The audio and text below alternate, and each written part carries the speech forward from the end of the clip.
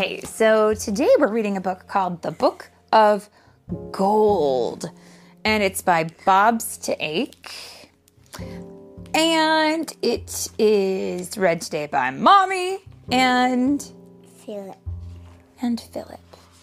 Here we go. Isaac Gutenberg wasn't interested in much. Not in toys, not in the funny papers, not even in his pet goldfish. His parents tried to tempt him with books. "How about I read a story about a dinosaur, dear?" asked his mother. "Dinosaurs are long gone," huffed Isaac. "My goodness, Isaac, look at how tall this skyscraper is," said his father, pointing to a page. "Skyscrapers are always tall," replied Isaac. It was a beautiful spring day in 1935 when Isaac's parents took him on the trolley over the East River from Brooklyn into New York City. "Oh, how I love those lions!" Isaac's father exclaimed as they made their way up the steps of the New York Public Library. "Aren't they amazing, Isaac?" asked his mother. "They're busy guarding the thousands and thousands of books inside." "An entire building filled with books," Isaac groaned. "Do we have to go in?" Isaac's parents loved books. They adored how they smelled and the way they felt in their hands. But most of all, they loved discovering the answers hidden inside. "Isaac, have you ever wondered how wide a single eye on the Statue of Liberty is?" asked his mother as she leafed through a book. Now, do you know what it means to leaf through a book? It means you flip through the pages pretty quickly and just kind of look at them, but you don't read them all. Isaac sulked. Ooh, that's another great word. Do you know what it means to sulk? Mommy, Yeah? why is this the Book of Gold? Well, we got to find out. That's a good question. But do you know what it means to sulk? No. To sulk is another way of saying to pout or to frown. Does it matter? He asked. "Isaac, did you know that men with giant earth movers built a canal in Panama to create a shortcut between the Atlantic and the Pacific Oceans?" asked his father. But Isaac had his own question. Can we go home yet? As the Gutenbergs left the library and strolled along 42nd Street, Isaac's mother glanced in a store window. "Ah," she said, "this shop might have the perfect gift for your Aunt Sadie." Isaac sighed. It was a strange store filled, floor to ceiling, with curious things. There was an elephant head hanging on a wall and a suit of armor. And there was even a dinosaur bone displayed beneath a fancy glass dome. Where's the fancy glass dome? In the picture, we can see those things. I'll post it on my Instagram so you guys can see. While father and mother looked at the dusty knickknacks, Isaac sat down on the cold tile floor and waited. "You're not interested in the tin toys, young man?" asked the old shopkeeper as she stepped closer. "Not really," he said. "Then how about a steam locomotive?" she asked. Nope, sighed Isaac. The shopkeeper froze. Her violet eyes grew wider. Tell me, child, she whispered. have you heard about the Book of Gold? Isaac shook his head.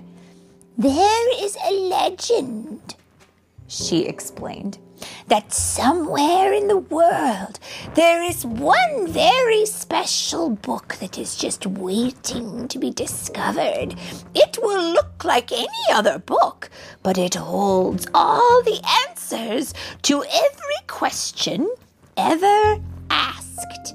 And when it is opened, it turns to solid gold.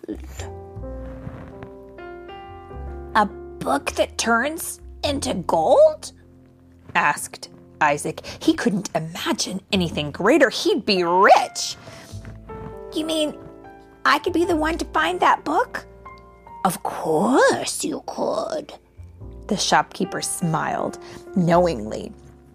As the Gutenbergs left with Aunt Sadie's gift, the old shopkeeper called out to Isaac. Good luck in your search, young man.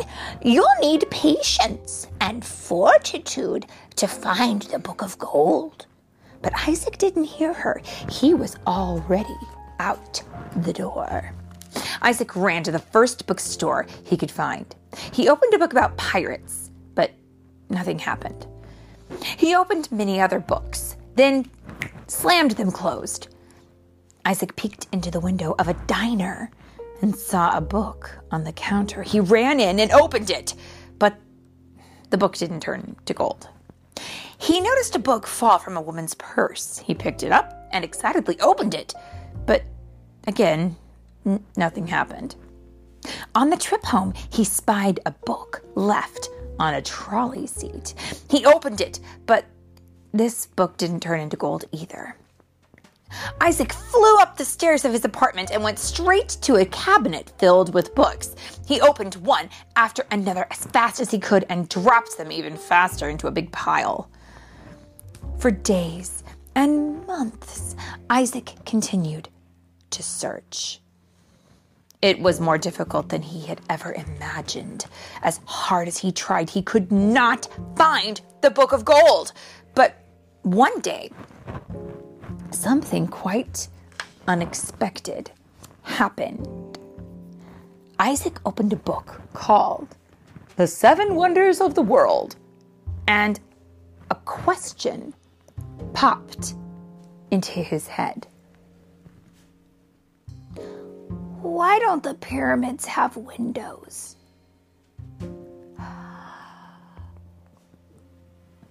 Why don't the pyramids have windows? Let's see. That was the first of many questions. With every new book he opened, Isaac grew more curious. How can something as heavy as a ship float? Who invented pizza? Were dinosaurs ever covered in fur? By the time he was 10 years old, Isaac's questions became even more profound. How did the number 8 get its name? If gravity didn't exist, could you still fly a kite? Why don't elevators also travel sideways? Whoa. Do you know what profound means? What? It's another way of saying that his questions became deeper and harder to think about. If it's profound, it means it's a deep thought. So I would say Isaac is thinking a lot more. Isaac grew up. He became a teenager and then a man. And he never forgot what the old shopkeeper had told him about the Book of Gold all those years before. Isaac searched and searched and searched some more. And in the back of his mind, he worried that someone else might discover the book before he did. He scoured libraries for old books and bookstores for new ones. He climbed into the dark attics of friends to pick through their musty boxes. He visited flea markets and yard sales and junk shops. As the years went by, Isaac picked up fewer books because he found himself reading every one he opened. Isaac was discovering. He learned who invented pizza. He saw diagrams showing how heavy ships could float. He had... Could heavy ships float? Well, I think we would need to read a different book to find out the answer to that. He had yet to discover how the number 8 got its name, but he was sure he'd eventually find the answer. Still, he kept searching. As he read more and more, Isaac's world grew bigger, and soon he found himself traveling great distances. One summer, he took a plane to India on a hunch that he might find the Book of Gold in a street bazaar in Calcutta. Another year, he traveled to Russia to see if the book might be hidden in one of the onion-shaped domes on the towers overlooking Red Square. Twice, he sailed by ship to Egypt because he believed the Book of Gold might very well be buried in Pharaoh's tomb. Isaac didn't find the elusive book, but he learned why the pyramids had been built without windows. And I can tell you that. Why? It's because they are tombs, which means that there are great kings of the past buried inside of them. And they don't need to see out, so they don't need windows. Moving on. Isaac was now old, a man of 80. He walked slowly, and his eyesight was beginning to fail. Though the rickety trolley he had often ridden as a boy was long gone, he could still travel from Brooklyn into New York City by subway. When Isaac strolled through the city, he couldn't believe how much had changed, while other things remained the same. One day, Isaac turned a corner onto Fifth Avenue and politely tipped his hat to the familiar marble lions. He had always been curious to know whether they had names, and in a book, he'd found the answer. The lion on the left was named Patience, and the one on the right was Fortitude. Ah, sighed Isaac. He sank into a comfy chair to rest his weary legs. His thoughts wandered back to the first time he had visited the library. He reflected on his mother and father as he remembered the mysterious old shopkeeper. He now realized that he would probably never find the Book of Gold.